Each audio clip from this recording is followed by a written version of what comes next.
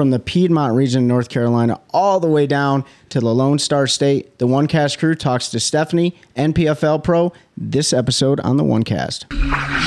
That's a good one. That's a good one. Oh, God, it's a toad, son. It's a toad, dude. Let's go. I wake up to a little bit of drool on my pillow, feel like it's gonna be a bad day.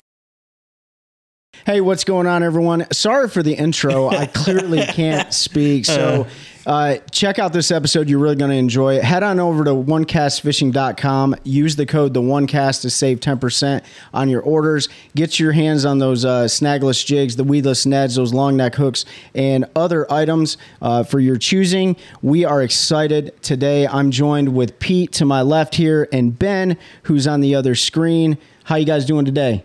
Good, man. Good. Rainy day, Sunday. We had a time change. Ben missed the message, so we get to test the whole remote deal, which will work out because we have some travel coming up. That's right. For each of us, so we may have to do this from the road for a few. So how about you, Ben? You pumping the boat out down there? Yeah. It actually worked out to be a good thing because, I missed the messages yesterday, but I had to run outside right before I jumped on here, and about 4 inches of water sitting in the bottom of my boat, so I had to turn that bilge pump is just pumping right now.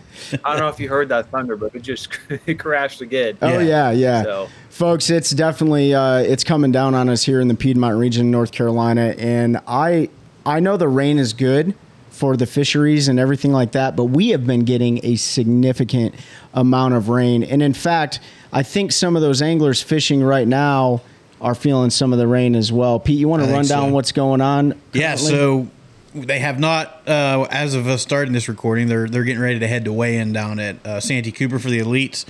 Looks like, who was it? Brandon Lester was pulling away with that one. Luke Palmer, I'm sorry. For some reason, Brandon's on my mind. I don't know why, but Luke Palmer looks to be pulling away with that one. He had about a 12-pound lead on Bass Track, given, that's not 100%, but Matty Robertson, we talked about it on our live Friday if you joined us.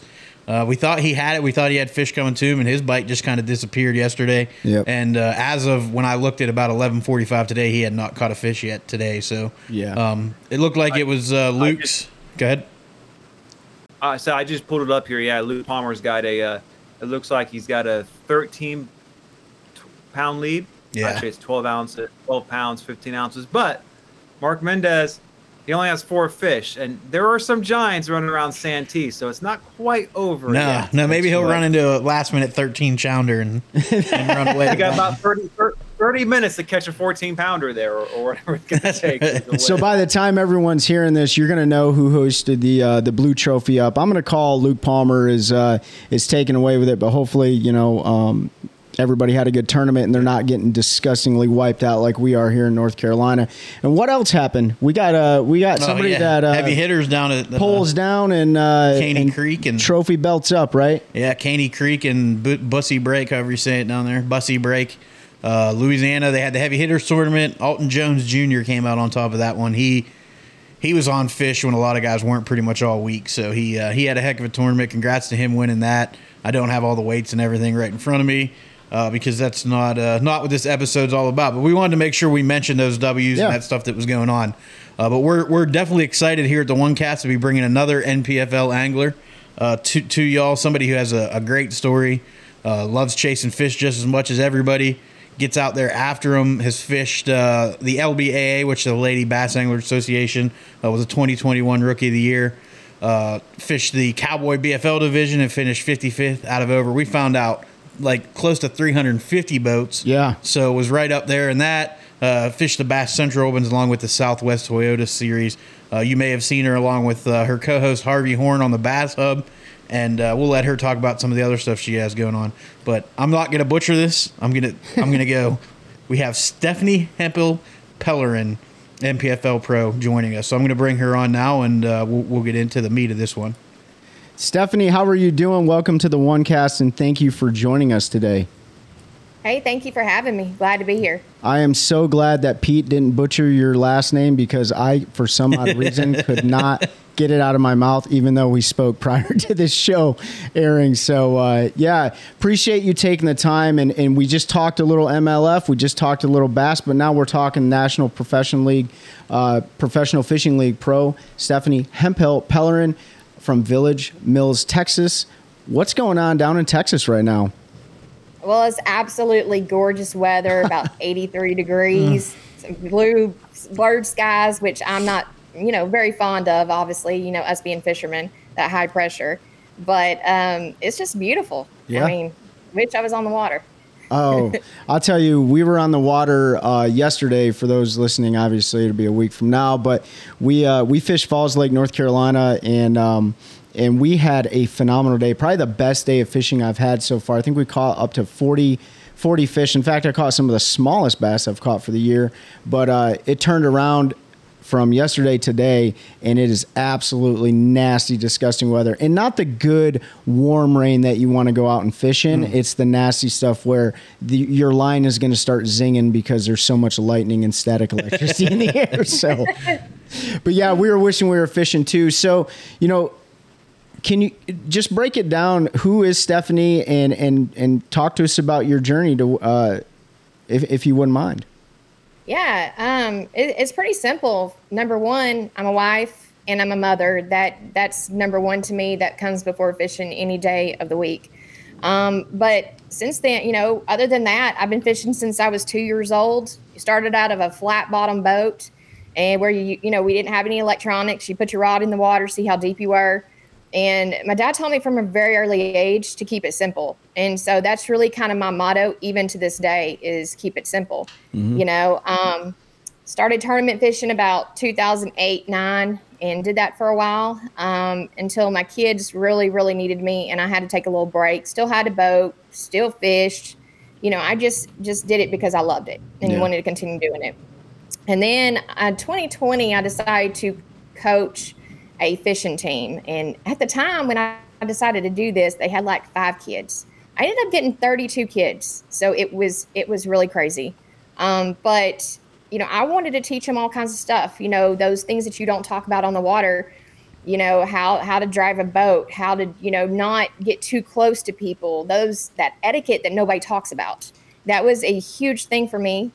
And it should be for a lot of people, I think.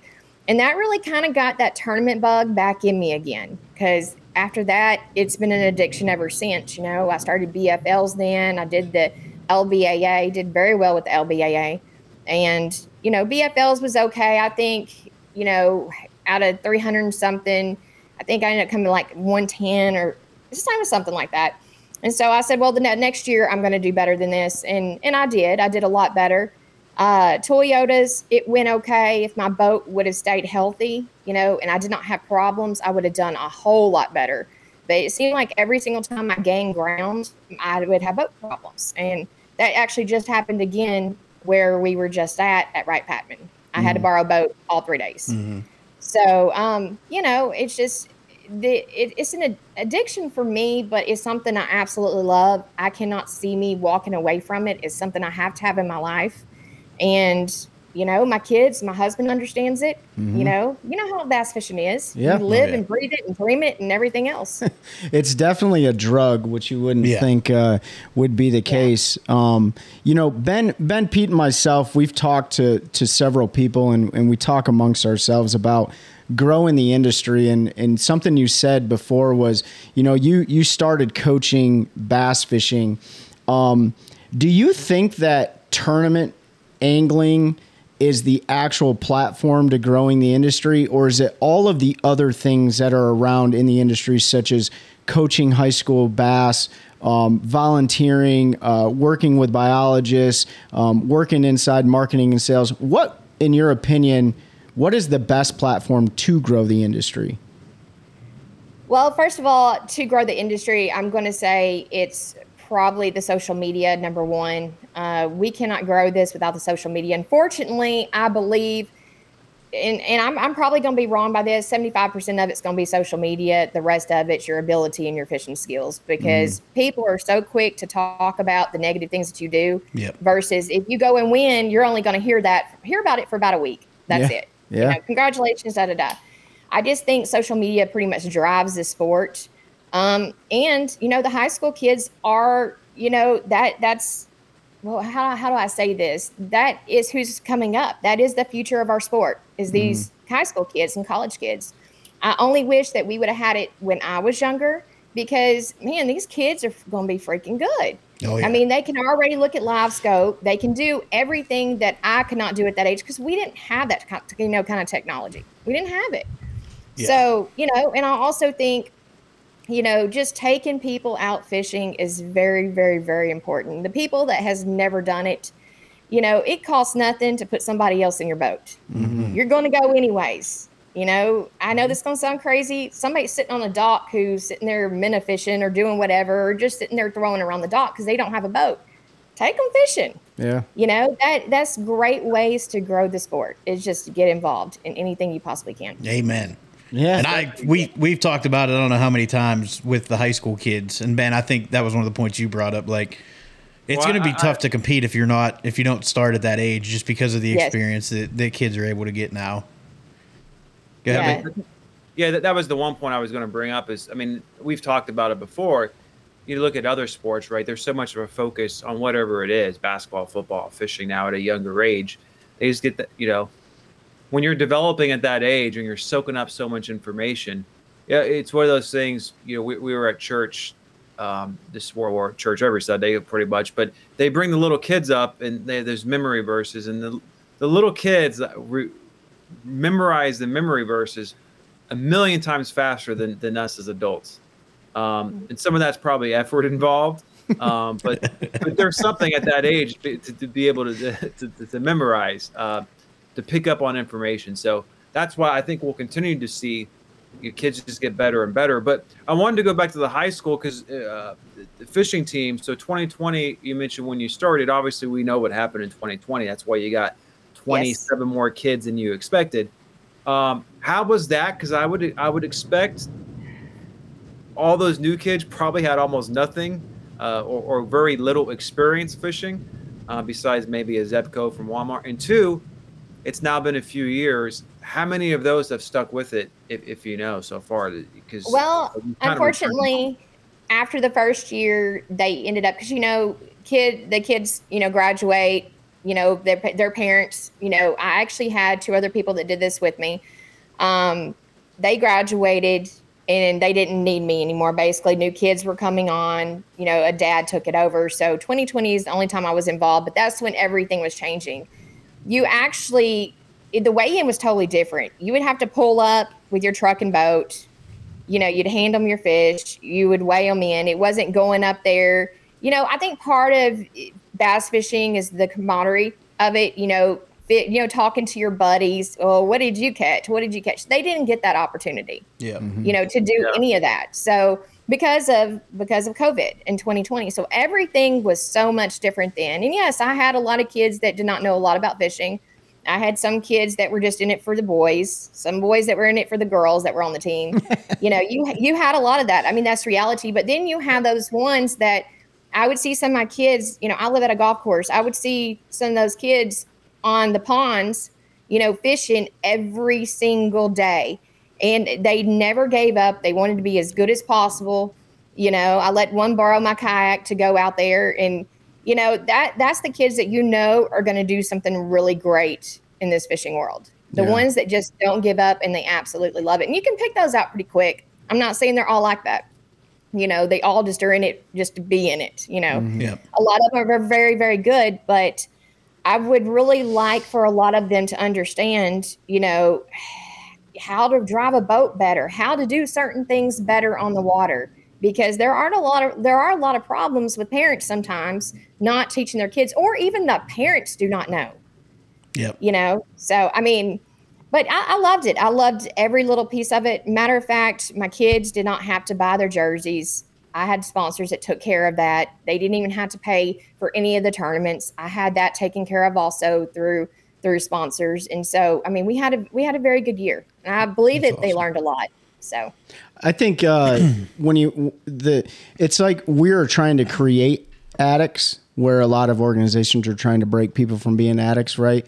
But and you're only going to get a small fraction of kids and the youth like getting addicted to this, because it's not for everybody. But I think the things that they learn along the way, there's a lot of life lessons that they will take forever with them. So even if they aren't fishing in the next year or 5 years, they're going to take some of those things that you talked about, whether or not that's respect or integrity or some sort of loyalty to your comrades, whatever the case may be. Those are going to be lessons. And I think that just grows the industry of life, because there's so much of that's needed within the younger crowd. The other thing is the younger crowd, they are better than us. Like on the competitive side, they can see better, so they can see forward facing sonar better.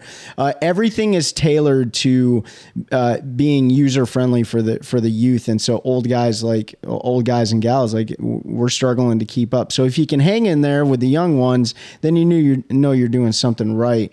And I think, just going back to like growing the industry, it's everyone has their own definition of it.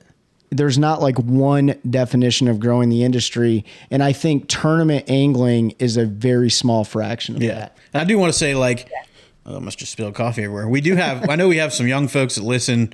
Kieran was on the show as a high school BSS angler to talk about his journey into that. If you're listening to this and you hear Stephanie talk about the kids that are out there at the pond, when they don't need to be, they're out there fishing, they're just trying to hone their skills.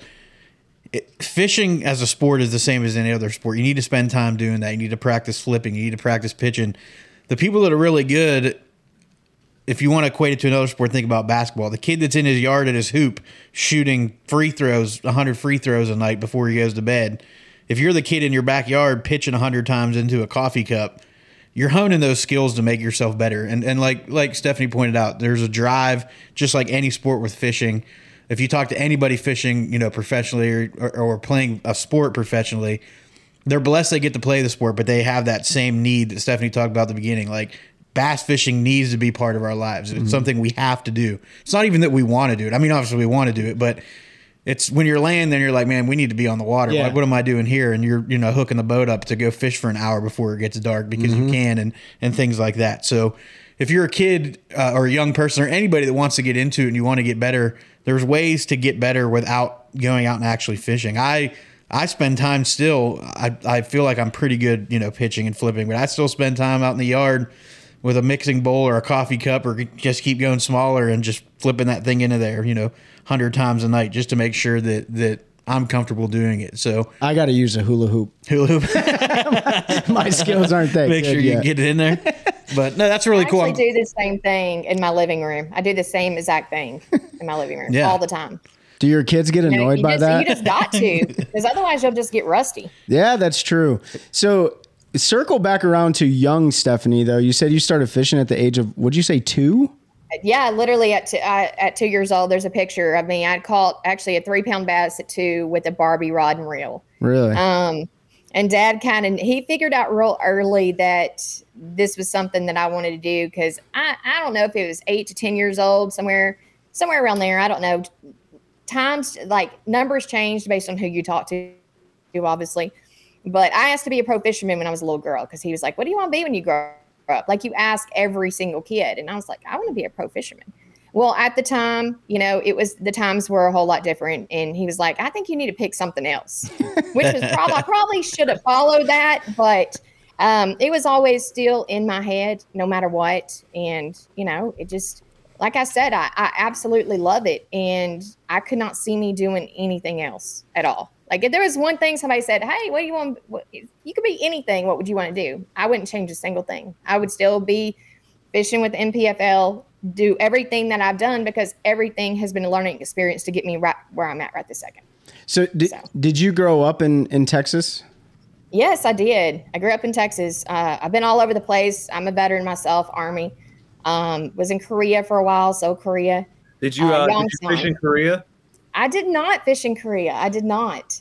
I wish I would have. Going back now, I wish I would have. But, I was there. Then I was at Fort Bragg for a little bit. And now I'm back in Texas. I don't ever really see me leaving here, because my dad's here. He's my best friend and my fishing partner.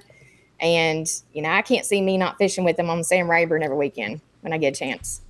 So we left that information out. So you served in the military? Yes, that's correct. What branch of service and what skill set? Army. I was E4 42 Alpha Human Resource Specialist. And Okay. that's not actually what I went in for, but that's what I ended up doing. Oh, So. they always get you like that. Need to the Army. Yeah, exactly. Wait a minute. You're saying the Army will change what you sign on the dotted line to do? No, I mean, yeah. so everything is everything. We all know it's needs of the Army, and Ben, I think he even just said it's needs of the Army. Wherever they need you, you're going to go and do it if you have the ability to do it. So you joined. Like, what age did you join? I actually joined when I was 20. Okay. I actually had a full scholarship cheerleading at Angelina College. I did that, and I actually left that to go to the military. When I sat there and looked at my life, I was like, okay, everybody in my family is working for family. I can already see my whole future in front of me. And I wanted to see the world. I wanted to do things different. I wanted to find my own way, and I think it was the best thing I could have ever done because I left a girl and I came back a woman, an adult who could take care of herself, who was organized. I mean, I saw life in a totally different way. And I honestly wish a lot more people or kids, high schoolers would go to the military, and only because you get to actually see real life. You actually have to go listen to somebody else, no matter what, tell you exactly what they want and how they want it done. And you can't say no, you got to go do it. You know how it was. Yeah. I remember getting off the bus with a blindfold on, holding everything I had, run. They're just screaming at you just to run. And you're like, where do you want me to run to? I can't even see anything. I mean, you couldn't see anything, but yet you were supposed to be running. That's when we first, I first got there, and I was scared to death. I mean, I was scared. Yeah. I really was. I brought a blow dryer with me. I do not know why I brought makeup, but I did bring makeup. I think they threw all that away in front of me and said, you won't need this anymore. Okay, whatever you say. Because, I mean, they were scary. Now I'm sitting here thinking back, they really weren't scary at all because they really wouldn't have done anything to us except for a lot of push-ups, I think, or roll around on the ground. But I'm telling you, it made me grow up and appreciate things. Yeah, that sense of appreciation is a real thing. And, there are some young adults that grow up and don't need the military. They don't need that structure and stuff like that. But if you're trying to break out of the shadow of a family business, and I know this for a lot of my friends who, did join the military, and some of them have those same examples. Like, I could have easily taken over my dad or mom's construction business or towing service or whatever. And I did see my future already like set in stone, and I wanted to break out from out underneath the shadow of my mom and dad's small business or whatever. So it's a great way to do it. I mean, there's plenty of avenues outside of that, but I know our friend Josh Watkins, who also fishes with you, would need that story along because the Army is obviously pushing a good message using the NPFL as well. What were you going to say, Pete? I was just going to say, kudos for recognizing that at 20 years old, because a lot of kids, people don't see that, and that's what a lot of I'm not saying you needed it at the time, but a lot of people need that kind of life experience if they never had it, and to be able to recognize that just shows the way that you think and the type of person that you are, and that's awesome. So I think it's really cool that you joined at 20. You got to see the world. You came back. You still doing the fishing, and now I want to jump into the NPFL because now you're going to get to see the country and fish a bunch of different bodies of water. So yeah. So like I said, we talked about your journey, your fishing, where you've been. You fished the Toyotas, you fished the BFLs, you fished the Opens, fished the LBA. Are you still fishing the LBA, or have you stepped away? No. Actually, I only fished one of them last year. Okay. Went to Bull Shoals. Absolutely loved Bull Shoals. Did really, really well there. And that was the only one that I fished because I had such a busy schedule last year. Our schedules, it was a conflict. So yeah. And actually, this is their last year, as far as I know right now. They are up for sale. Okay. So if anybody's listening, LBAA is up for sale. So if nobody buys it, I don't know if there will be an LBAA anymore. I can't really speak on man. Well, before we talk the NPFL in depth, I did a little research prior to the show, and I saw some of the subgroups that are underneath the LBAA, like the Indiana Bass Girls, I think it is, and they got like multiple tournament circuits that run, and they're anywhere between 15 and 30 anglers in each of those clubs. So, that will be kind of a shame if they do shut down, because that is a platform when we talk about like getting into the industry and like just building that camaraderie and that cohesion. Those local bass clubs are the grassroots of what we do. This is the whole reason I'm here right now, like talking this. And I know Pete and Ben both, fish local club stuff. So I did see they even have a Sam Rayburn on their 2023 schedule this year. I think it's next month, if I'm not mistaken. Yeah, I think that's somebody that they fall under the LBAA, right? Yeah. I don't know which one it is, but yes, they've actually been to Sam Rayburn a few times. It's just always been a conflict for me. I would love to be there, and I told them whenever I get a chance that I will be there. Yeah, and I have an open schedule. So, So what? You were fishing, obviously, the BFLs, the Toyota Series. You fished the Opens. And then this year, you made the jump into joining the NPFL and fishing that. So just what was your thought process, or what kind of led you into fishing with that organization versus sticking with some of the others? Well, number one, the $100,000. I mean, there's not a lot of tournament series that even offers $100,000 that you don't have to. I mean, obviously, you don't have to qualify this yet, for the NPFL yet, but I believe it may be that way in the future. They have not told that to me, but I could see that probably in the future. And I actually wanted to get in on it while I could get in, because I know this year we only had, I think we have 75 now. We only have 75, and whoever is with them this year automatically gets an invite for next year. Then I can pretty much guarantee that there will be a waiting list for next year. And I wanted to make sure I'm already on that list. Yep. Was I 100% ready for it? I don't know. I don't know if anybody's ever 100% ready, to be honest, because it's very, very different. It's like, the lights are turned off and all of a sudden you turn them on, and, it's just different. Yeah. I don't know how to explain it.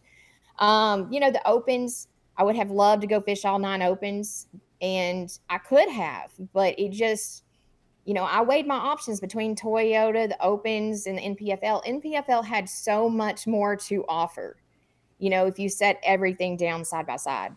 Absolutely. And, it gives me that avenue too, because they support working people who work. You can actually go and have a full-time career and do this too at the same time. And, that really works for me, because unless, you have the partnerships that support you 100% with your fishing, you still have to make money somehow. You have to. And so to me, that's a great avenue, and it brings a lot of different type of people to, the NPFL. Makes it open to a lot more different type of people. Absolutely. Yeah, we've talked about it ad nauseum. Yeah. The NPFL is the working person's circuit. They support their anglers. We talked about one of our very first episodes we ever did. It was right after the NPFL announced the $100,000 prize, and we went around, the three of us. If you had to pick right now one series to fish with if you're trying to make a living fishing, and I know I picked the NPFL. I can't remember if everybody did, because number one, like you said, the $100,000. They were a little late announcing that, or there'd have been a waiting list this year, I believe. Two, they do such a good job at highlighting their anglers. Their YouTube series is amazing. Their on the water coverage is really, really good. They're active on Facebook and Instagram and all of that, highlighting folks. Like you said, for you as somebody that's doing it for a living, or sliding to even more and more of a full-time fishing role, it was kind of a hard thing to say no to if you have the opportunity to go do it, because of the prize money, because of the exposure. And you have to be able to selfish.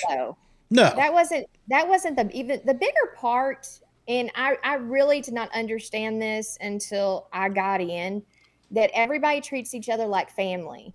I mean, you'll have the tournament director, texting you, hey, is everything good? You feeling okay? Everybody treats each other like family, and these anglers treat each other well too. It's not bickering. There's no drama. There's nothing like that. But I've really, really enjoyed it. And I know that they will go very, very far. They will. I think the NPFL, you're part of making history right now. I think that's a really cool thing to be a part of. You know, the Bassmaster is never going anywhere. Like BASS will be around forever. That is always a piece of bass fishing history and a lot of where it started, but there's always room for growth. And I think the NPFL has proven like they're part of growing the industry, and they've reached out and really got in touch with a different audience that really needs that type of tournament format, like you said, to fish, but also maintain a living, maintain a career. And being a tournament angler at the professional level, that's just a piece of being a professional angler. There's so much more that goes into it, as we know, because for everyone, like, we met Stephanie at the Bassmaster Classic this year, which was a phenomenal event. And there is so much work. I would rather fish a 3-day tournament, honestly, than run like an event like that. And like just, work in the one cast booth. Like, that was phenomenal. We got to meet so many people, but I felt more exhausted working an expo than I do fishing a tournament, and that's just a 1-day tournament. So that, that I think you bring up a really good point. Like, they're doing something for the people that they need to maintain a career and still fish competitively. I wanted to ask you, you talked about the lights just turning on and like it's a whole different set of challenges. What are some of the biggest challenges coming from the Opens, the Toyotas, the LBAAs? Like, what's so different? Well, honestly, I believe some of the best anglers are probably in the Opens and probably the Bass Pro Tour, which obviously you have to make that to get there. But I believe I am fishing against some of the best anglers in the world right now. Mm-hmm. We have some amazing anglers, and it's just different. I mean, you have to practice differently. I didn't set my hook for a whole 3 days when we were at Wright Patman. I really was starting to think I forgot how to set my hook because I wasn't setting my hook, on purpose. And, it's just different the way you practice, because you have to have 3 days of fish no matter what. Okay. If you're not on fish, well, I may have to fish day 1, day 2, and that's really all I have to worry about, right? And the other series, well, no, this one, you're going to have to fish all 3. And so if you don't catch any on day 1, well, maybe I can go find some on day 1 and I'll have some for day 2 and day 3. It's just the way that you have to think about it. You have to have a total different mindset. Yeah. In the way that you carry yourself also, because you never know who's watching you. Right. You never know. Everyone's watching you all the time. Yeah. Like you are forever going to be under a microscope. I mean, even our One Cast podcast or the Bass Hub, you're under a microscope. Like, you're putting yourself out there for public attention, whether or not that's positive or negative. You're going to get it, and you're not going to ask for it, but you're going to get it. So how you respond to that, how you react to that, you're absolutely right. You have to put yourself in a different professional image. Yes. Then let's just say, I don't know, the Weekend Warrior type tournaments down here. Yep. Let's go ahead, I can go fish a Toyota series, and you may never know that I would fish it. And I could have fished who knows how many, but you would never know that. If you go fish the NPFL, you're gonna know I fished it. You're gonna know, Josh fished it. You're gonna see those pictures. They're gonna talk about you. They make sure they highlight all anglers. Mm-hmm. And that's one thing I can tell you that is way different from the Opens and the Toyota series, is that doesn't happen. Yep. Maybe it's happening now with the EQ anglers.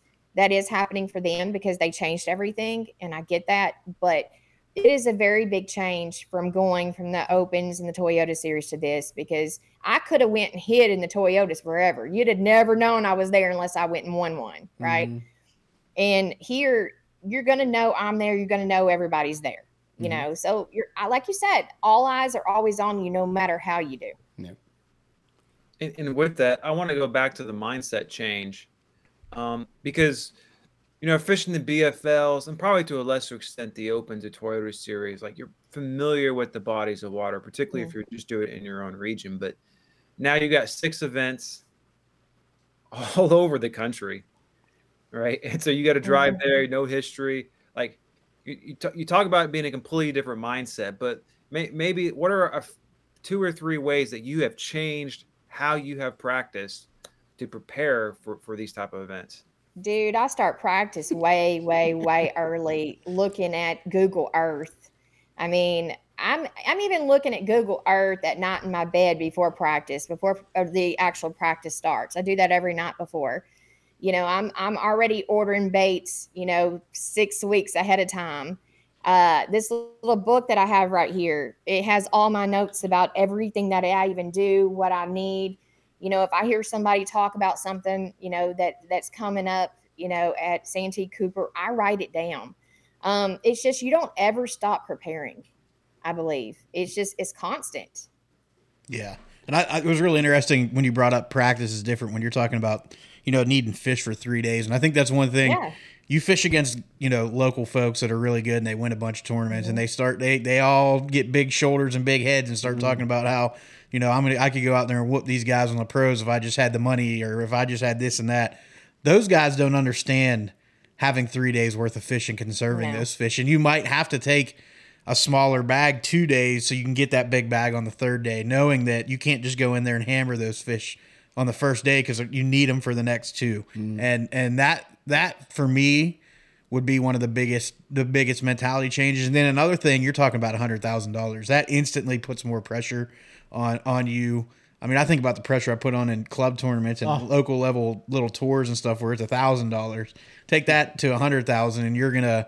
I mean, no matter who you are, anybody can claim, "Oh, that doesn't bother me." That's something that's sitting in the back of your mind. Like, I need these 3 fish because I have a shot at changing my family's life if I can win one of these. It's not just propelling your career and your name, but $100,000 is life-changing money for a lot of families, especially people fishing, because Stephanie and all of us can say we know how that goes. Yeah. You don't always have the most money. We just kind of try to scrape through to do what we can, and people aren't sending us free baits and rods and all kinds of that stuff. We're putting our own dollars towards that, and it's a strain.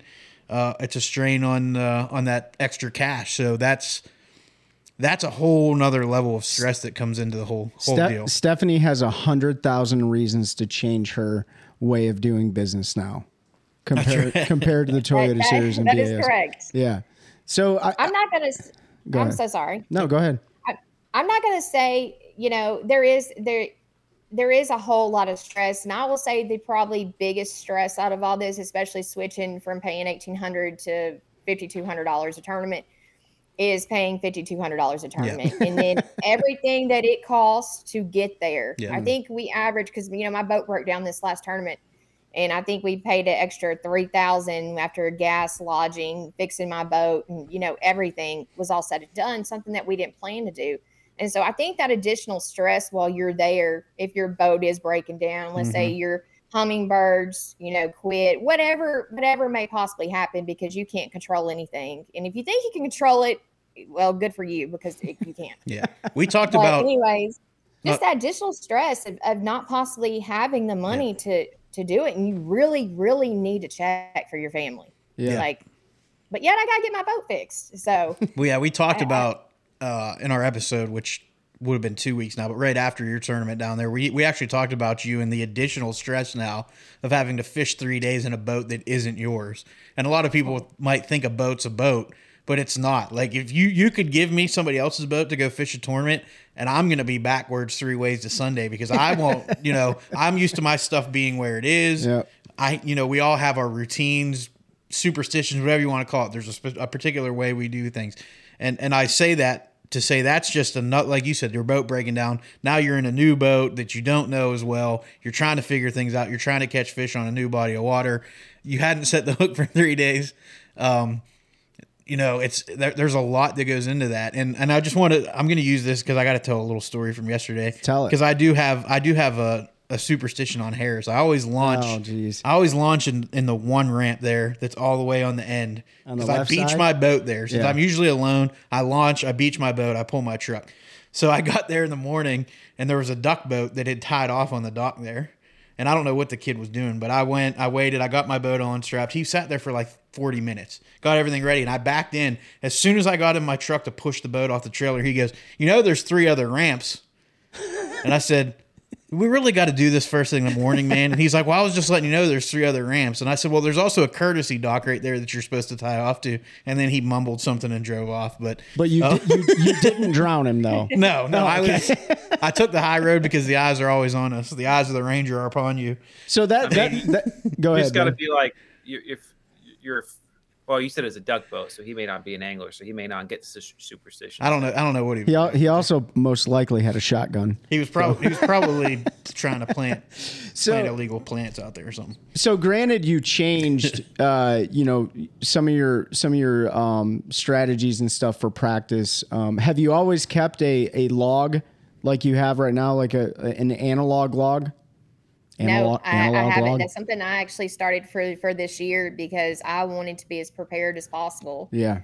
And, that's the reason why I have it. Plus, if I want to go back and look at it ever, yes, it may be in my brain, but I am getting a lot older. And who knows what the heck's going to happen with his brain. So at least I have it written down, and I can always go back and look for any other time I go back to that later. That's a very Army thing of you to do, Stephanie. You have your Army's leader book, right? And everything is right dress in your boat. So, but you changed some things, but what are some of the things that still remain the same for you as you prepare for a 3-day national level event versus a 1-day derby? That's a hard question because I've really always have done everything pretty much the same way. It's just now, I got to prepare for, more days of practice. I got to prepare for more days of a tournament. I mean, it's still pretty much the same, really. Well, here's a question then. Mm-hmm. So you've now had two events, right? Yeah, because Santee will be the third one. Mm-hmm. So what are you going to change for the next one? Like, what have you learned in these last two to stay with what you know? Mm-hmm. Just because you see other people doing it, that may not be right for you. Yeah. And, I will say on Wright Patman, I had a frog tied on the whole time I was there. I saw somebody throwing it on day one, midway through the day. And I'm like, ding, ding, ding. I freaking love throwing a frog. If you're from Sam Rayburn, you throw a frog, okay? It's just one of those things that you do because you catch big fish. And so, so I started throwing a frog, and I caught that 502 on a toe thumper.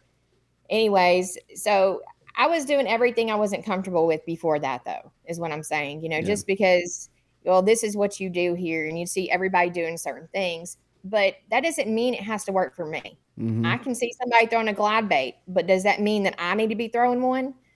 Not necessarily, because I can probably go catch big fish on something else as well. Amen. Yes. You can't catch another person's fish. I say it all the time. No. And fish your strengths. When people ask me all the time, they're like, "What?" We'll get messages or people like, "Hey, we're coming down to that area and gonna fish Jordan Lake. What should we do?" And I'm like, "Well, what do you like to do?" Yeah. Well, I like to fish a jig. All right. Well, look for this, and this is what you should do. Fish a jig. I'm not going to go out there. I might go out there and smash them on a glide bait, but I'm not going to tell you to do that because I don't know. One, do you have them? Do you know how to fish them? So fishing your strength, and I need that advice because a lot of times I'll get to running around and somebody will tell me this is how they're catching them, and especially on a multi-day tournament, if you have a rough day one, and you start talking to your buddies and they're like, well, I've been doing this and it's been working, and the next thing you know, the next morning you're out there doing something that you're not really super confident with, and you're not getting bit, and you're like, I don't understand. It's because we talked about it all the time. Confidence in fishing is such a big part of fishing, and it is. Doing what you're comfortable with. So I think that's great. A great piece of advice for anybody listening, and hopefully you're able to do that in the next one. I'm sure you will. At Pickwick, that was my main problem right there. That was my first event. Yes, I was a tad nervous, but it's kind of funny because usually when I'm nervous, I don't sleep at night, and I slept great while I was there. I don't know if I was tired or what, or I already knew that was going to be a bad event for me. Who knows? But I did. I didn't even really do what I practiced. Well, I did the day one, but then I totally changed what I was doing on day two. Mm-hmm. And I went and fished at the dam for a while. I have no idea what I'm doing down there. Okay. I should never have even been down there. I'm not going to lie. I don't fish a lot of stuff like that. Yep. And I'm having to learn. There's still a tons of things I'm having to learn. I'm not going to say I went into this knowing every single thing because I don't think anybody does. I'm still one person who turns off their electronics to go fish. And if I'm fishing shallow, I won't even have anything on whatsoever. There's no reason to. I'm the same way. Yeah. But I'm still that person. Nope. I'm trying to remember. You got caught up in that whole lock debacle, didn't you, at Pickwick on the first day? I did not. Well, okay, I did during practice because I was going to fish there during practice. Okay. But we found out very quickly. Okay, I'm going to go back. Okay, I fished a TikTok tournament. It was like 21 anglers were picked to go fish a TikTok tournament. I was one of those. Me and Harvey Horn fished together. We came in fifth on Wilson. So I knew where the fish were at Wilson, but we went and practiced there. Me and a few other guys, my roommates, went and practiced there, and we got stuck over there during practice. So we already knew that they were going to have a problem. So we didn't go back to where we knew there were fish because we knew we wouldn't get back, and we told a few people, but it still happened. And I really hate that for everybody, but it is. And unfortunately, when you're having a lock, I mean, it's just like that. Yeah, and I asked that because I remembered somewhere, and I think it was one of your tournament recaps. You had mentioned that you had practiced up there, and you knew what was going on with the fish, and then you kind of found that whole monkey wrench, and it got thrown in, and you changed plans in the 11th hour, and that's a tough thing to do. When you have an idea and you're confident. My plans didn't work. My plans didn't even close to work. Not even close. That was a very hard hit for me. People listening, I did 0 all 3 days. I hate it. I know people look back on that. Why is she here? Blah, blah. But I'll go ahead and tell y'all exactly what Dakota Ebear told me, because I was very upset about all this. And you honestly think you don't belong somewhere once this happens, right? You don't believe you belong. Dakota Ebear told me, you are going to get your teeth knocked out over and over and over if you fish tournaments. That's just how it is until you start getting your footing. And eventually it's all going to come together. We all have a first for everything. You have a first when you first start fishing BFLs. You got a first when you start fishing the Toyotas. You got a first when you start fishing the NPFL. You're going to be a rookie a lot in your life, unfortunately. And It takes a little bit sometimes to get your footing. And eventually that will happen. But you got to be patient about it and work your butt off until it happens. It's like a new house being built. It takes years for it to settle, right? But once it does, it's finally sturdy and it has some good bones, and it lasts for a long time, depending on who built it, by the way. But that's the way I look at it. Like, my fishing partner, a lot of times he would hang his head low after a one-day tournament. And I'm like, listen, we just fished against Mike Corbishley, Jesse Wise, several people that are on professional events. And we're sitting 7th in the points out of 150 anglers right now in the year.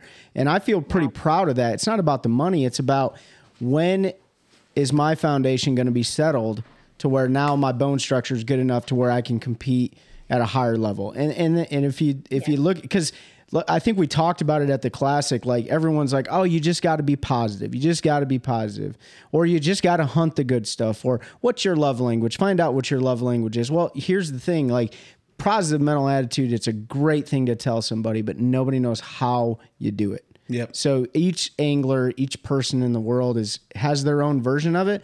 And once you figure that out, like, go ahead and let us know, because we're still hunting for that stuff. So No, I figured it out. No, you did? Oh, here we go. Here's one of Ben's. Does it have to do with Chat GPT? No, you just gotta catch a fish. I mean, you guys have been there. You've gone all day without a fish, and as soon as you catch a fish, your mood changes like that. Yeah, you're absolutely right. Easier said than done. Sure. But it's one of those, you catch one fish and then you're still a negative attitude, and then you're probably going to have some more issues along the way. But you just got to catch a fish and everything turns right. You're right. I can't tell you how correct you are about that, because Wright Patman, as y'all know, my boat broke down.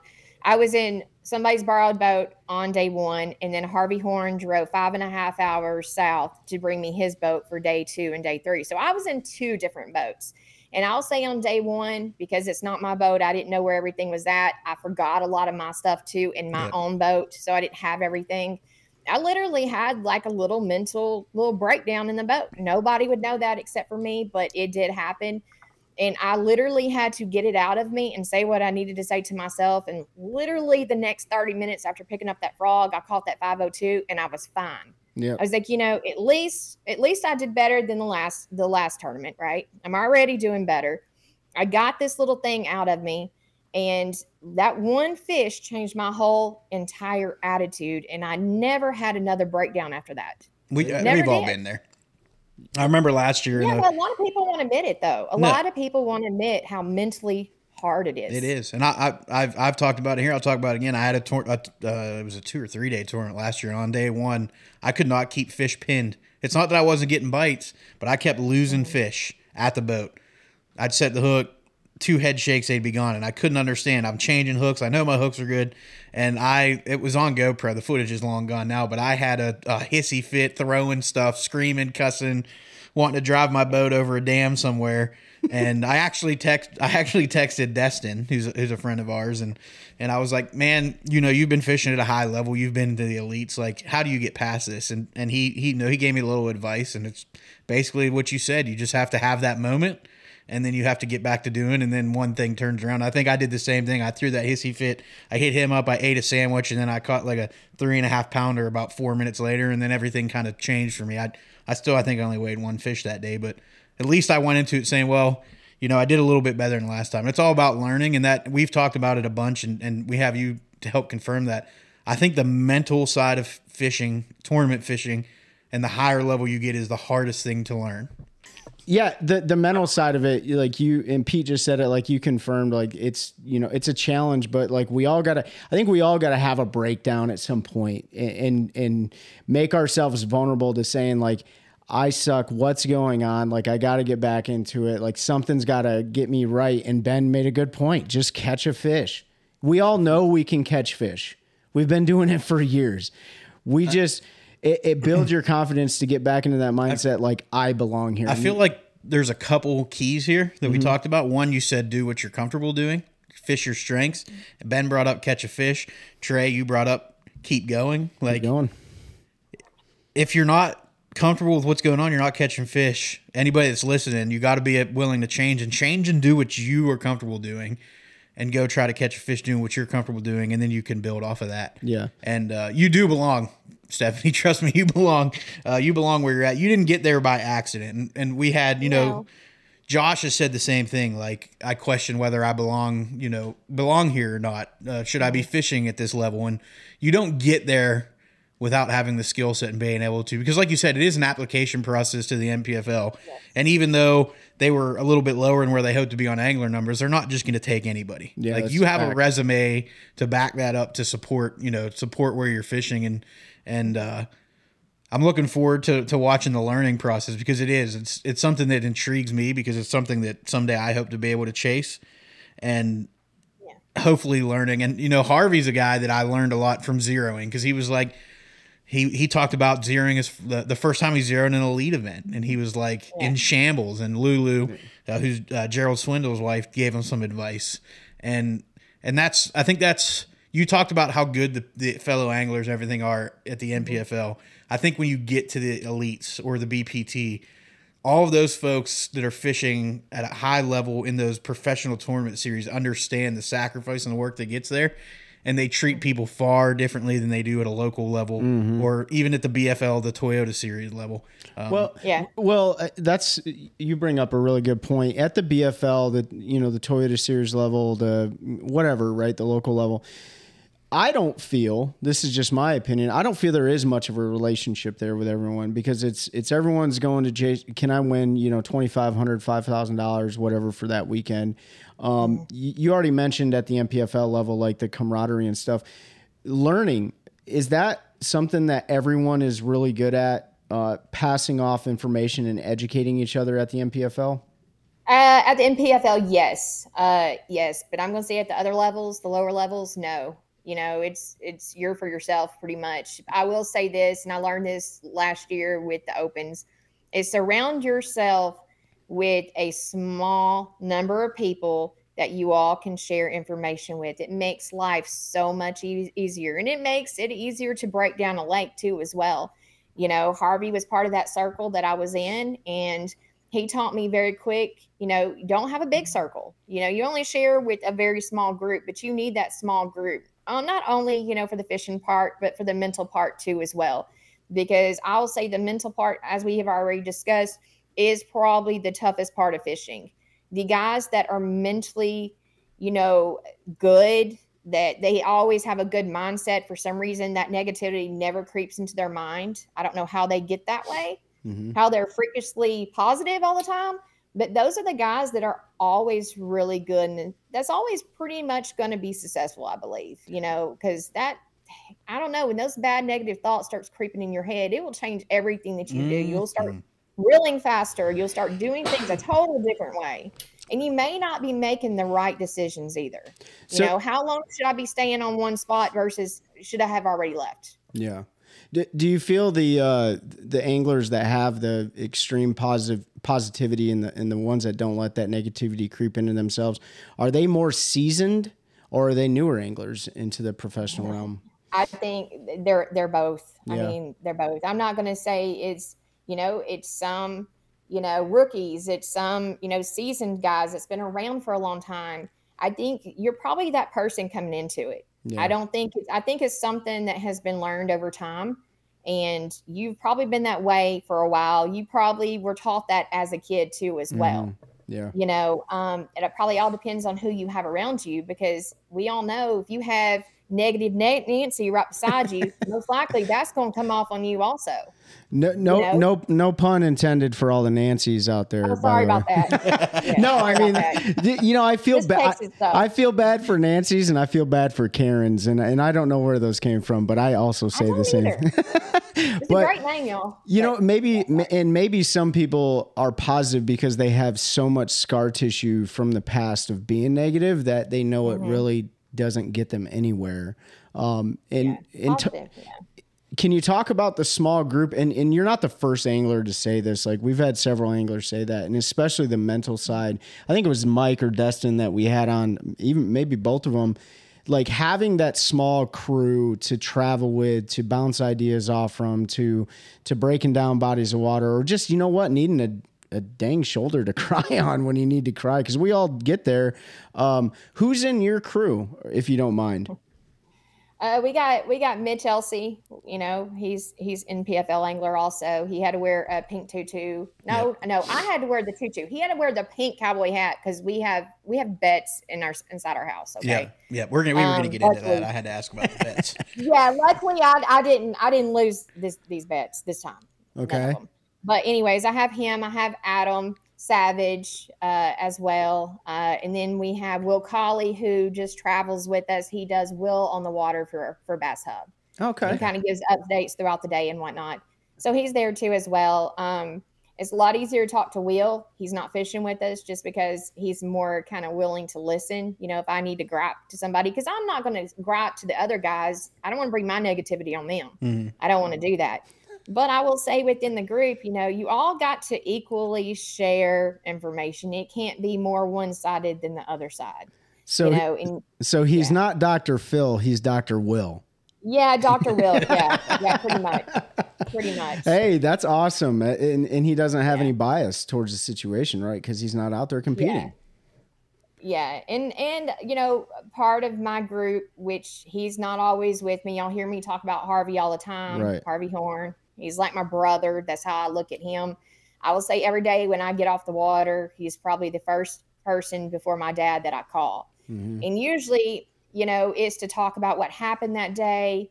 And I kind of get out my thoughts without him even saying anything. So, you know, I don't know. He just listens, and he's already been through so much, especially being on the elites.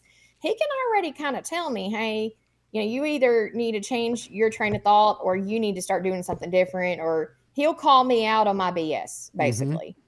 And I like that because I like having people around me that's going to be truthful to me. And when I'm doing something stupid, freaking tell me, you know, I'm having to learn like a lot of people are. I'm not going to be perfect. That's a fact. I want to circle back around to how the relationship started with Harvey, but I know, Pete, you want to talk about some of the little internal betting and stuff that goes on with angler housing. So, you know, we had the tutu and the cowboy hat. So what are the bets, you know, what kind of bets are we seeing on these deals? Oh, well, I guess y'all probably want to know how the tutu happened. Yeah. I did see a Harvey picture of and the I- tutu. Yeah, I'm trying to think where Harvey was at, but he was somewhere. I can't even remember now.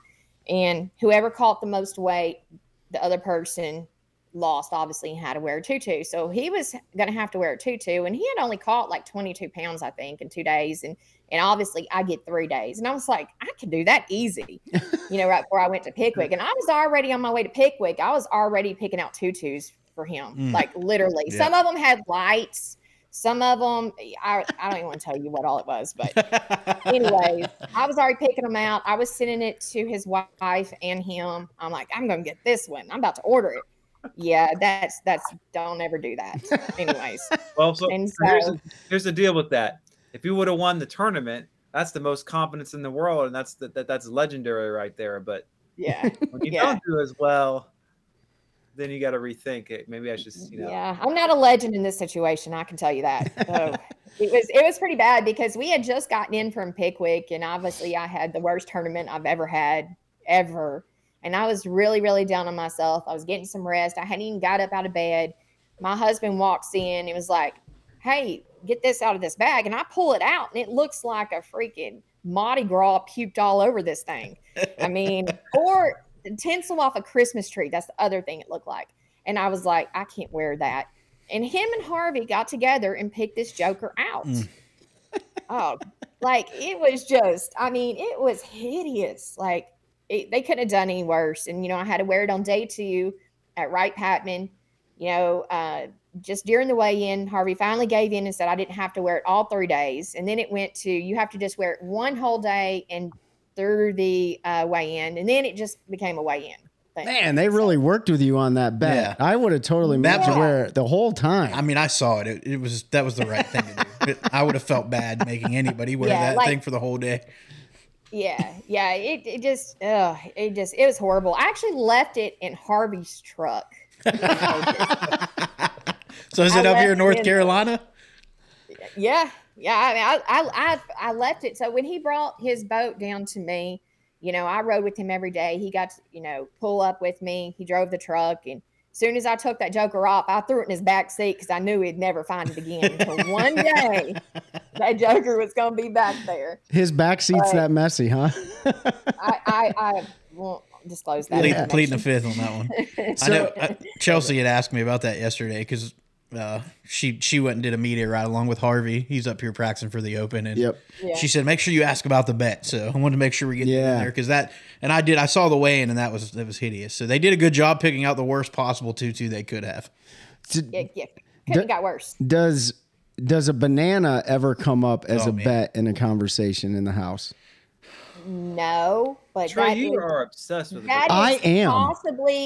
That is possibly a good one. That may be the next one in the house. I think so. If you have the lowest weight, you have to carry a banana in your There boat. you go. Thank you. Make sure you tag the one cast on that one. I'd have to quit fishing. Oh, I will. Oh man, that's always something that I always have a banana in the boat and I don't tell my partner about it. And I catch fish, so I don't think. But there are some times where I think a banana definitely hinders me. And I was supposed to carry the pink flamingo around this year, but I think she went flat, so I don't know where she's at. But yeah, that would be a cool bet for sure. And maybe we can do some stuff like that too here at the One Cast Cruise. So do some good bets. Pete and I, we went out and did a little friendly derby, and I think those things are healthy. Those are really healthy for we a group. do that too. Yeah, a group of anglers like doing those little competitions amongst each other, those little bets and stuff like that keeps us honest, and it just keeps the sense of humor around because if everyone's smiling, like it's a happy house. Is that something that you get?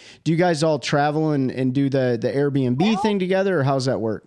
Yeah, so we do the Airbnb thing together. Actually, they came down here to Sam Rayburn since we were going to have a Texas tournament. We were going to have a little pre-tournament within the house. So we all went our own way on Sam Rayburn. We were going to check in at 4:00, see who had the most pounds, whoever won, congrats. And they had to actually say all this on TikTok, who won. Well, I won. I should have won because I'm from here. And so then we went to Welch the next day and did the same exact thing. And none of us had ever been there. I kind of won that one too. And then they were saying, you just wasted all your good luck. 2 days in a row, And then we had the whole pink cowboy hat with, I don't know if it was a pink horse, I guess. You had to put the pink horse on your boat where your seat would have, goes in, and wear a pink cowboy hat on the stage, whoever had the least weight. And so luckily I didn't have to do that one either, because that would have been horrible along with my horrible skirt I had to wear. I like it. To keep that stuff up. Let's talk Harvey Horn for a minute. Yeah. How did that Go start? ahead. I'm an open book. How did that start between you and Harvey? Actually, I fished against his sister, Pam Horn. She's a heck of an angler. She fishes the LBAA, and she's a very, very good angler. And I was introduced to him through her. And let's say the classic, a couple of years ago, he walked around with me, introduced me to people, knew I didn't know a lot of people. And he's just that type of dude. He'll introduce anybody, is nice to everybody. And we just started just becoming really good friends. And we started rooming together a little bit. And we, like I told you, he fished the Fish Talk Frenzy with me as well. We fished the Brandon Belt tournament, that one that comes around here once a year. We fish that together. He'll come down here and we'll go fish Rayburn. He is just somebody I really look up to, just as an individual, just because the way he treats everybody, because everybody that's listening, people won't remember a lot about you, but they will remember how you treat them. That's right. Always. And he goes out of his way to do things for people. And so I found out really quickly, if I wanted to, be like one individual person, I would like to be a lot like him. And we also fish a lot alike.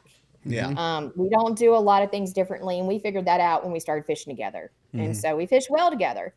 But yeah, so that's pretty much old Harvey for you. Have you got to hear about the yurt that he's staying in?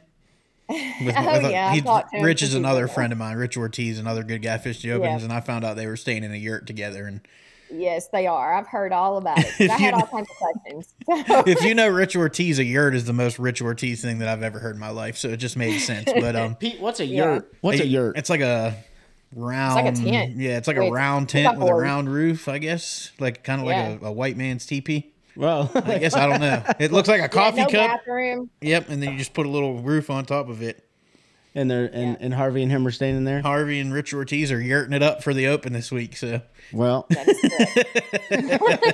you know what? Like Harvey is somebody that would be a mentor.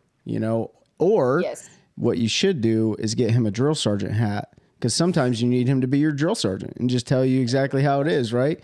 I think that's very true. I think that's a good bet too. Like Harvey has to wear a drill sergeant hat around. Well, I think in this fishing world to begin with, it's not very big, but you need to have mentors, not necessarily idols or anything like that, but mentors that you do look up to that may have experienced a lot more than you, and. He obviously has done that, and he's a great angler. His wife is even more amazing. Yes. She's absolutely wonderful. I look at them as my family, and it doesn't matter what happens in my life. Even if it has nothing to do with fishing, I can always count on either one of them. Yep. Rhonda called yesterday when they were out on the water, and she FaceTimed Harvey, and she said, "How's my baby doing?" He said, "Oh, I'm doing all right." And she goes, "I'm not talking about you. I'm talking about Chelsea." Yeah. And that's just a brief how she is. She's great. And I've told these guys about Harvey's wife, and I'm like, she's like the best person you'll ever meet. Not that Harvey's not, but his wife is amazing. The whole family's like that. I mean, they're all like that. They're just great people. They are. And then between the two of you, you guys created the Bass Hub? Well, actually, I created the Bass Hub. Okay. When I first started it, it was just me.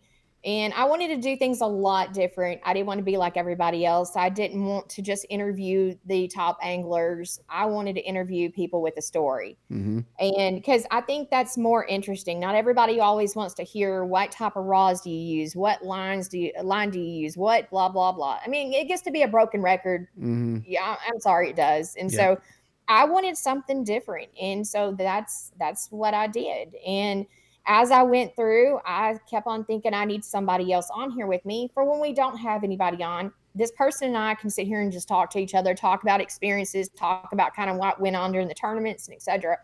And Harvey just seemed like the best fit to me because we have such a good, strong, friendship that I couldn't see doing this with anybody else because, like I said, he'll put me in line when I need it, and I'll do the same with him. I'll tell him in about 2 seconds. So, but we're nice to each other in a way that, yes, we're blunt and we'll tell each other how it is, but we're nice to each other. Yeah. And I don't know. It just really works out. And he sees things like we say all kinds of stuff on there, I mean, we talk about my coffee can every so often that I accidentally peed in his boat when I was borrowing his boat for 2 days. I mean, we talk about those type of stuff. And I told him it was kind of funny because this really did happen. I had flipped over. I missed a fish. And I was like, I'm going to flip back over there. And I really got to use the bathroom. I was by myself. Sorry, y'all. This is part of being a human being. That's right. Yep. Women do it a little different. You got a hangover sometimes. So I was doing that, and I get a bite. I'm still holding my rod. I get a bite. So I have to set my hook as I'm using the bathroom. Well, that's just a cluster of its own right there. I bet. And so, yeah, so in trying to stop peeing and pulling up my pants at the same time, there's possibility some may got on this floor. And I apologize for that. But I told him when he wins, he better thank me. I said, you don't have to say what you're thanking me for. I said, but that pee may have just given you some really good luck, dude. That's right. Here's the dip and glow that you get on your car. Yep. You know, you He talking about just notes. gave you some good luck. I'm writing my note down here to remember to splice that up for a short because that's going all over. Oh, yeah. Yeah. It's going all Like, over like dip seriously, and glow. Yep. I told him, I said, yeah, you better just say, Stephanie, thank you for that little gift that you left me in my boat. That's right. Because of you, I just want to open. And I'm That's going for the awesome. classic. That is awesome. So, But you turned around and took that boat around on Wright Patman, didn't you? yes, I did. Yes, you did. Yes, So what happened? yes. I know we're all over the place, but this is just good conversation. So we don't want to revisit Pickwick. Maybe the one question I do have on Pickwick for you: do you feel like that 0 was a good thing in some capacity? It sucked, right? It sucked. It just like I can't tell you how bad that it sucks because there's actually no words for it. Yeah. Like I had my head down. I wasn't the only one that zeroed all 3 days. There were like 8 or 9 of us. So it wasn't like I was alone, but I felt big time alone in this. And I really didn't really know how to take it. Yeah. And it took me I literally, when I got back home, I went and jerked on as many lips as I could possibly jerk on. Yep. Feel and bad caught for as them many bass. fish. That's one thing I do, a pre-ritual thing for me before a tournament is I go and catch as many fish as I can possibly go and catch. Yeah. I don't care the size. I don't care. I just need to go catch fish because that gets how you feel about yourself, your morale and everything way, way up is when you go and do that. So yeah, but Pickwick, there's actually no words for that. But I feel like every single person needs to go through that to come back down to earth. Hey, this can happen at any time to any one of us. And something that has changed in me, we were watching the elites, I guess yesterday, and my husband was talking about, hey, I can't believe such and such zeroed. And I'm like, well, hold up. You don't know what the situation was. Right. Like, I look at things totally different. I don't look at, hey, this person only had 3 fish for 4 pounds as, hey, look who just caught 4 pounds. How in the heck did that happen? I don't look at it that way now. I look at it as you don't know the situation. What possibly their fish could have moved. You just don't know the situation. So I have a lot more empathy for all these people now. Instead of judging, I just kind of like it can happen. Yeah. Like we can't judge somebody that's on a lake that we've never even been to. Sure. Yep. Did you used to do that before though, watching the elites or watching anything? You're like, holy crap. Like, let's just throw insert name. Like, I can't believe that they zeroed and they're the king of the bass fishing world. I may make that comment, especially if it's lakes I've been to before, but I do not make that comment now whatsoever because, like I said, now I know it's possible, and I kind of feel like I got to go through these hard lessons in order to get to be the angler that I'm supposed to be. And there it is right there. I mean, I think that kind of goes back to the question I asked. Like, you definitely learned something from it because I can't empathize with you at all because I've never been in the position you're in. But now you can empathize with the rest of the anglers on the professional circuit that are fishing 3 to 4 days in an event. And then fast forward to Wright Patman. What happened to your boat exactly? Okay, well, I've had electrical problems for quite some time. We could not figure out what was going on. Basically, I could fish for about 2 hours, and then if I was going to move anywhere else, I'd turn on my motor and everything, and my boat would go off. Mm-hmm. And it was just crazy. We couldn't figure. We knew it was electrical, but we didn't know exactly what it was, which I still could go and operate that way because I didn't really need a lot of electronics there. So that really wasn't a big deal to me. But we were actually sitting in the line to put in on day 1. I don't get there extremely early. I'm not one of these that's already sitting on the water at 3:30. Okay. I'm probably rolling in right before I probably need to take off, which is probably not great. But in this situation, that's what it was. I was turning on everything, trying to turn on my lights. Well, a Z21, you have a little screen on your right that controls your lights, your live well, all kinds of different stuff. And it would come on, but it wouldn't do anything. So basically that screen went out. And I was already having electronic problems anyway. So they gave me the okay to use somebody else's boat as long as the insurance was correct and et cetera, So Will Colley, which was in our house, he had a Camus that was sitting there.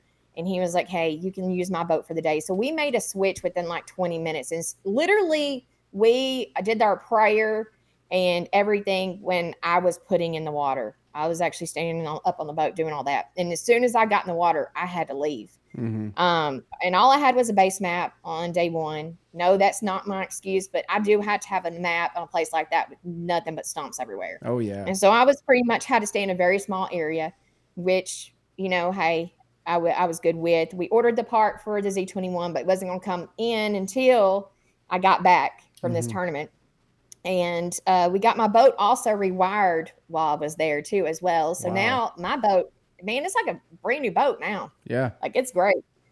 But yeah, there was nothing but problems while I was there. And that by itself was mentally tough because I don't care who you are. It's like driving somebody else's vehicle. You don't like doing it and you're scared to death that you're going to hurt something. But that's why I got a lot more comfortable once I got Harvey's boat because I know what he takes it through on a daily basis. So I cannot possibly do what he did. That's right. But I did scratch it because I pulled myself into this one little ditch and I pulled myself in there with my arms pulling on trees to get all the way back in this ditch.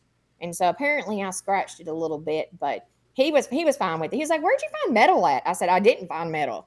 Like, I don't know what you're talking about. But anyhow, yeah, so. The things I will do to get into spots are pretty questionable sometimes. I feel you. Don't worry, that scratch is something he can always remember you by, you know what I mean? So, no, he has other stuff in that boat to remember me by. Not only do you have a scratch, but you have some dip and glow. Yep. So now you're moving forward. You got an event coming up, correct? You got 4 more events, but what is the next event you got coming up? Santee Cooper, where the elites are right this second. So I know. I can't freaking wait, man, because you can go do whatever you want to go do there. Yeah. You can go flip cypress trees. They have grass. They have stumps. I mean, they have everything. So, and it's everything that I come from down here. So I'm really looking forward to it. I don't know. I think in all, I will probably feel more at home there. Have you ever been there before? No, I haven't. No. I did my homework well before, because we can't get information past a certain time. And so, obviously I had a few people help me and give me a few, hey, you need to do this or that. And I have been on, Google Earth and I've been watching the elites, do their thing. Yep. I was invited to go up there with one of my NPFL friends, and I end up not being able to go because still finances, I mean, that's a real thing. You got to kind of pick and choose what you go and do, unfortunately. Yep. It just wasn't in my cards to go and do it as much as I wanted to. So of the remaining events, is that the one you're most looking forward to? Santee? Yes. Yeah, for sure. I mean, I said I was looking forward to Pickwick, but, because I usually do okay on the Tennessee River. It just wasn't in the cards. Yeah, so. But that was they went awful early. I think that we said that when we broke down the series because I forget the elites last year or the year before, they went to one of those Tennessee River lakes way too early. Yeah. And it was a very difficult tournament. Yeah, the water was low. It was low and just I don't know. It just didn't feel right. Yeah, it's those. I just those never lakes got are that tough. warm and fuzzy feeling.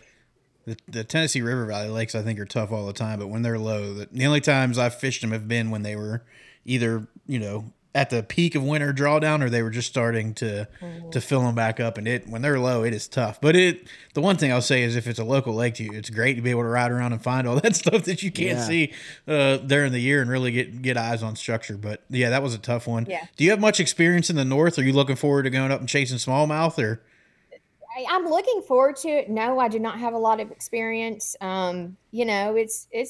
a lot. Scary is probably not the right word, but I'm going to use it because it sounds really girly, but I'm still using it. It's a little scary. You got to think of the waves up there and how it can just turn horrible in a matter of a few minutes. And, although I'm used to rough water down here and I think I'm invisible a lot of times, I will not be up there. And Yeah. we'll see. I'm going to actually fly up there and go out with Mitch. And I think Adam may be coming too. And, he's going to take us out there. So it's not as scary. The fishing part's fine, but you got to put all the weather stuff along with it.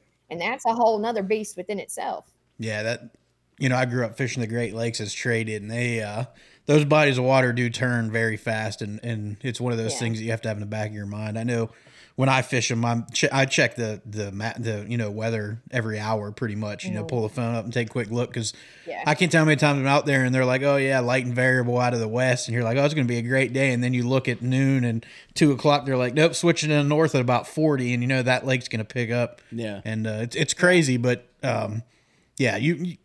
I wouldn't let it scare you. You know what you're doing. So. Oh, go ahead, Ben. Or Santee can be the same way. Sure. True. I mean, especially if it's, they're in that post-spawn offshore pattern type of thing. They get towards the summertime and you're in the middle of the lake places, It's a big circle on both those, so they can get pretty rough too. Can you guys? Yeah, for sure. Can you guys carry a, I think it's a UHF radio, Coast Guard channel radio. I know we have them on the boats up in the Great Lakes, especially Michigan and Erie and stuff. Can you guys carry those with you in those events? I don't know. I need to look. I really can't speak on that. I don't know. Yeah, because like any of the big Great Lakes, they got Coast Guard postings all over them and stuff, and it's something that I remember being out like trolling for salmon and come across the Coast Guard radio like, if you're out on such and such area of Lake Michigan, like there's a body that we're looking for. Yep. You know what I mean? And I remember that specifically. We didn't find the body, but that stuff comes across the radio. They'll call out storm patterns and winds and stuff like that. So really good tool if you're going to be fishing the Great Lakes for sure. I didn't know if NPFL allowed it. So I'll definitely have to look into that. So I think for Santee, like we might come down to the weigh-in. Is that accurate, Ben? Like one of us might try to make it down, if not all of us. Yeah, I don't think I will be. I'll probably try to be on Bull Shoals that day, to be honest. But, yeah, I'm going to try to get down for at least the final day weigh-in. If you all can get down there, that'd be awesome. What's the dates for your event in Santee? Hold on, I'm going to tell you right now. I'll pull up my 21 phone. May. 21 May? Yeah. Okay. Yeah, I think I have it. So that's a 21 May. Is that a Sunday? No, well, that's when our practice starts is on the 21st, but the event actually starts on the 25th. Okay. Thursday, 25th through 27th. Yeah, Saturday is the final day, right? The 27th. I believe that's the date. Showdown Saturday. Since it's a Saturday, I'm definitely going to ride down there. I might be able to ride Friday afternoon or something. I got a tournament on Saturday, so it's Memorial Day weekend, isn't it? Yeah. So I don't know how Santee gets with recreational boating or anything like that, but who scheduled your tournament on Memorial Day weekend? Who, me? Probably PBC. Yeah. PBC, man. Like we got PBC is a Piedmont Bass Classic Strip. Come on, Doug. Stephanie. And we fish, Gaston Falls, Sharon Harris, Jordan, and stuff like that. And so we have so many events in the year. And so we just had one yesterday on Falls, and we have one this coming Saturday on Gaston. And then we have like 2 back-to-back May 20th and May 27th on Jordan. And then we go to Carr, where the EQs are at right now, Bugs Island. And then we fish a 2-day championship. It's a $10,000 championship on Jordan. It's in July. So we got tournaments all the time. But the big thing is it's not about, because the wins, as you know, the W's, they come they're few far in between, especially when you're fishing against people, like yourself that fishes Sam Rayburn all the time. Like you fish against a guy like Mike Corbishley on Falls Lake. Well, I'm sorry, but Mike Corbishley can literally navigate that water with his eyes closed. And you fish against guys on Lake Erie like Destin DeMary, and same concept. So I'm not fishing. I mean, of course, we would love to win. It's a team tournament, so it makes it really nice and a little less stress-free, in my opinion. But I'm in a points race. Like, I really want to show consistency throughout the year, and I don't have the ability to practice like I want to. So I fish in a lot of these tournaments cold, and I really don't like doing that. But I also haven't fished tournaments in like 3 years. So to be sitting in 7th in the points overall out of 150 anglers, I feel really good about that. And so just a confidence booster for me. But I'm definitely going to take some time off to come down and see you guys at Santee Cooper, I believe, because that's only a few hours down the road from us up here. And Yeah, we would love to see you. yeah, I wonder if they offer media passes and stuff for the NPFL.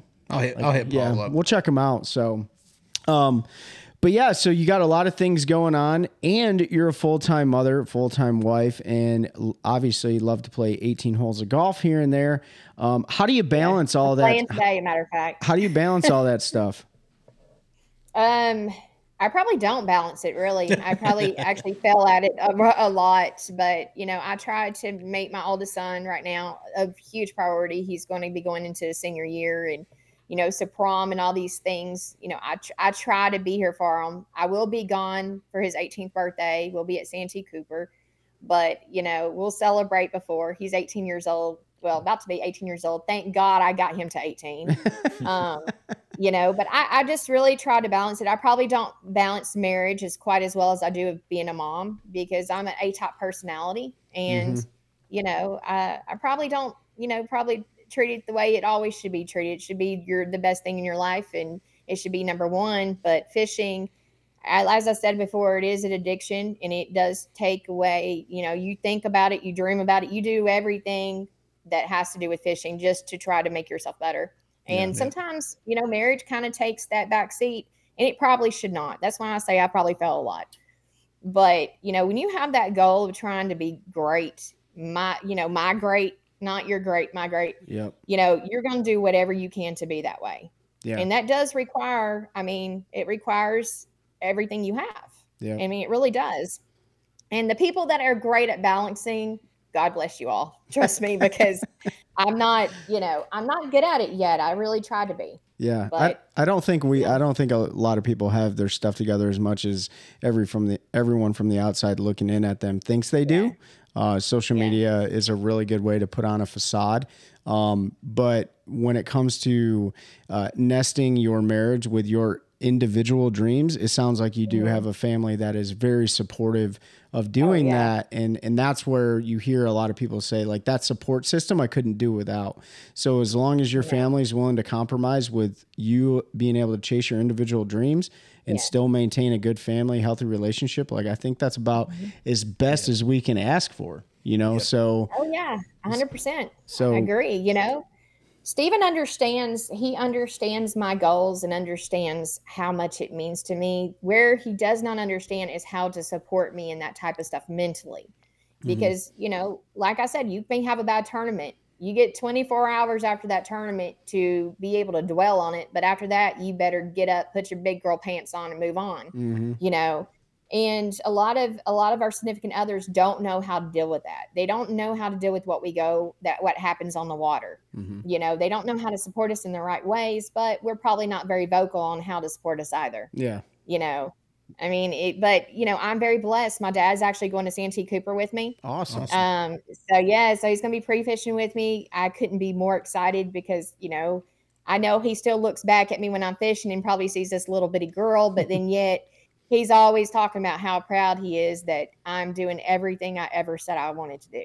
Yeah, I think that's the best we can ask for from the perspective of a father. I got a 15-year-old daughter, and she's still trying to figure out her way in life. And I think it took me till I was like 35 years old to figure out how I wanted to be when I was a grown up. So that was only a couple of years ago. So, I have no idea. I think we all define success. We all define our dreams, and we all define having our stuff together that we only have our own definition of that. No one else can define that for us. So, we're looking forward to you to watching you throughout the rest of the NPFL year. But more than that, like how you progress, because a lot of us live vicariously through all your guys' national level events. It gives us something to talk about. And these podcasts, like your Bass Hub podcast, like these are therapeutic sessions. Like being able to surround yourself with like-minded people and have these conversations. This is part of the mental game, in my opinion, because we learn so much from having conversations from each other. Or with each other rather. So I definitely appreciate you taking the time and before it lets you know you're not alone. That's you're not alone. We're all going through the same stuff. I will say this, if I can leave everybody on one note, be able to laugh at yourself. Yeah. Don't hold yourself, so accountable for everything. If you do something stupid out on the water, I mean, just laugh at yourself because you're going to do some of the dumbest things you've ever seen, especially when there's a camera boat right beside you. Because I seem to freeze up and forget who I am when I have camera boats around. Or leave the power poles down and try to crank up and leave or whatever. I mean, just laugh at yourself because you're going to continue to do stupid things like that. I don't care how high up you are. It's going to happen. And you're going to say stupid things. So just laugh. Okay. Two things then. One, what is the stupidest thing you've done so far on the water? Oh God. I just did it. Matter of fact. I was in Will Colley's boat, and he has, I believe, the Raptors on the back, I guess. And I don't have Raptors on my boat. And you push them down with your foot. Mm-hmm. Well, I'm sitting here fishing this tree. There's a camera boat nearby. They're taking pictures. And I personally, that's still hard for me. That's something I'm having to grow with, the whole camera situation, right? Because to me, everybody is always judging. Oh, she's doing this wrong or she's doing this. So I'm not even thinking about these Raptors. I'm ready to leave. So I pick up the trolling motor. I crank up and I'm like, we're not moving. I raise up the motor a little bit and I'm like, maybe I'm on bottom. And then all of a sudden it just clicks. I'm like, these stupid Raptors are still down. It's absolutely stupid. Oh, and something else worse than that did happen, but I don't think we can say it on air. We'll get that one after. Well, don't hang up after we end the show. We definitely have to talk about this. Yeah, but all that too, the camera guys were right there and all that happened. And it just like, you just want to put your head down and be like, what the heck? I think to bring things full circle, that's another layer of stress that you don't think about is now you have a camera boat, you may have live video depending on where you're at. Like that's a whole nother thing, like you said, because I'm the same way. Like if you're doing something and somebody's watching you, that's in the back of your mind. Like, oh, they're critiquing. Like I'm not doing this right. Or I'm not doing that right. I got one more thing that happened that was kind of crazy. And I can't talk about this one because it was during practice and I'm off this rocky point. I found a whole bunch of brush piles in a row, about 10 foot deep. And, I'm just kind of doing my own thing. And I'm hearing this whole time. It sounds like almost like somebody was sawing down something, okay? And I'm like, where is this coming from? I'm not near really anything. I'm kind of just looking around me. Never look up, okay? This is for like 10 minutes. I never look up. I even backlash. I'm sitting down and I'm pulling out this backlash and I'm still hearing, and I'm just like, what the hell? So pardon my language. And then I go and grab another rod, throw it over there, and I'm still hearing this. I'm telling you 20 minutes now. And I look up and there's a dang drone above my head the whole time. Like you never know what I'm going to do. So I'm sitting here thinking, what else did I do in those last 20 minutes that I'm hearing? I thought she was going to say Harvey Horn was in the rod compartment sleeping. He's in there snoring away. I don't think he could fit, but don't put it past me.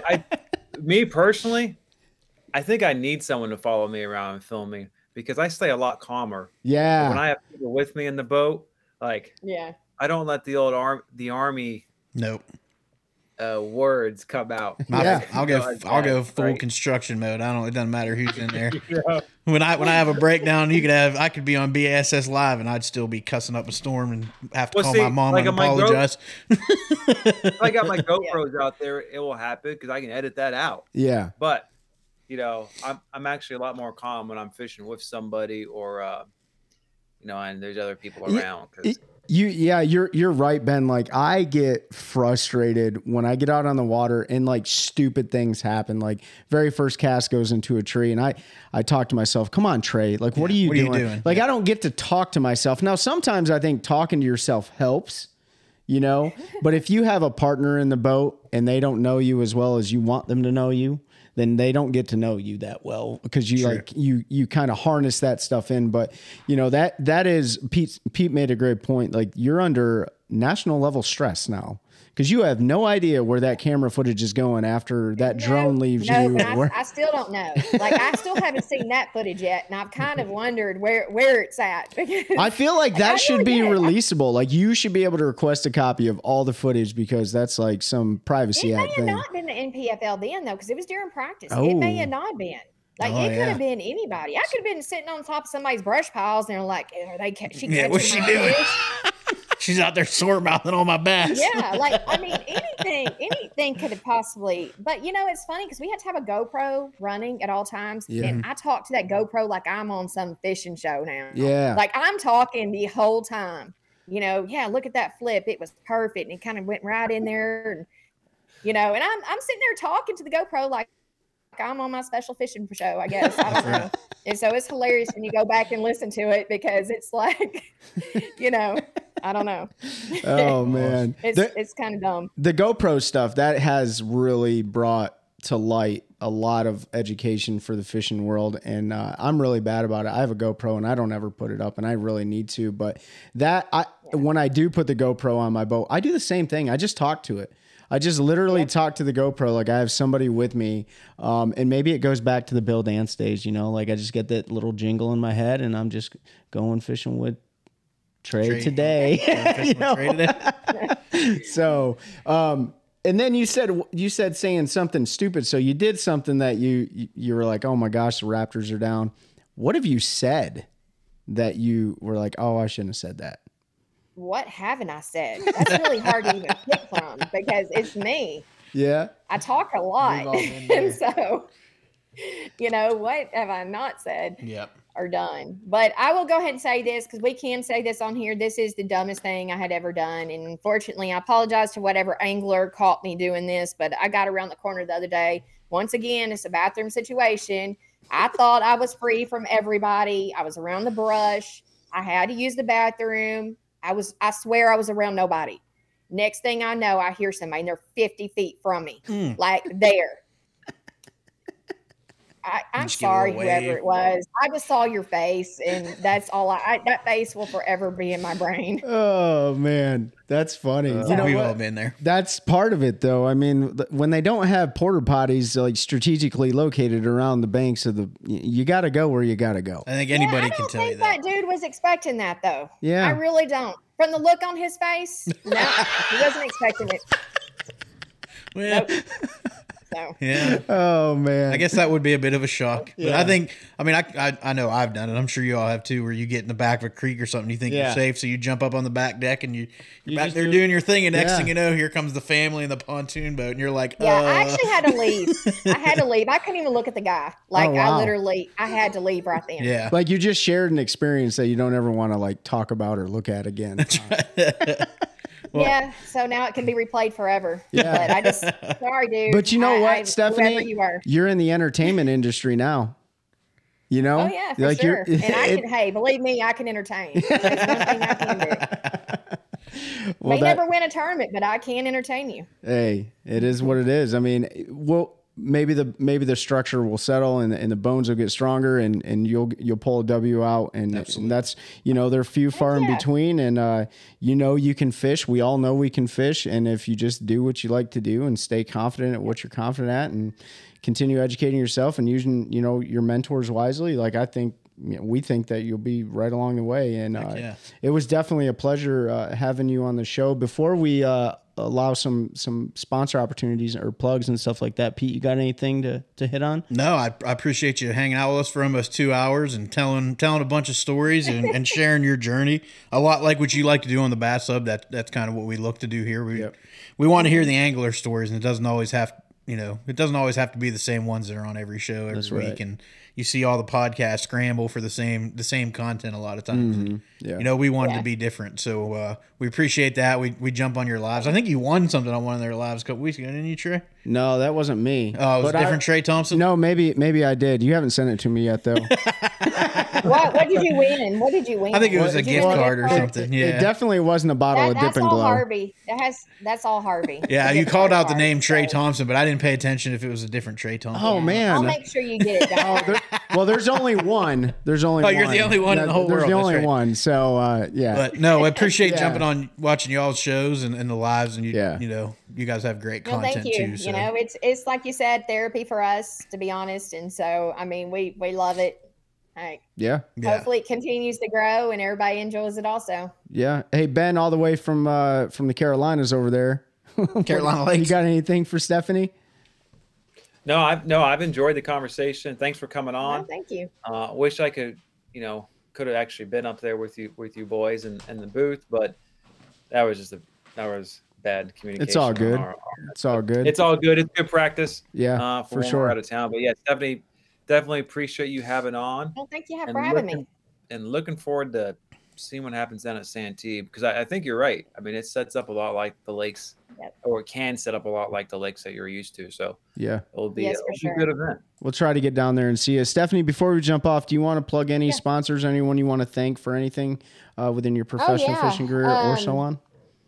Yeah, as always, the man upstairs, because without that, I wouldn't even be here, what I'm doing today. My husband, obviously, my family, but more importantly, Rayburn Resort and Marina.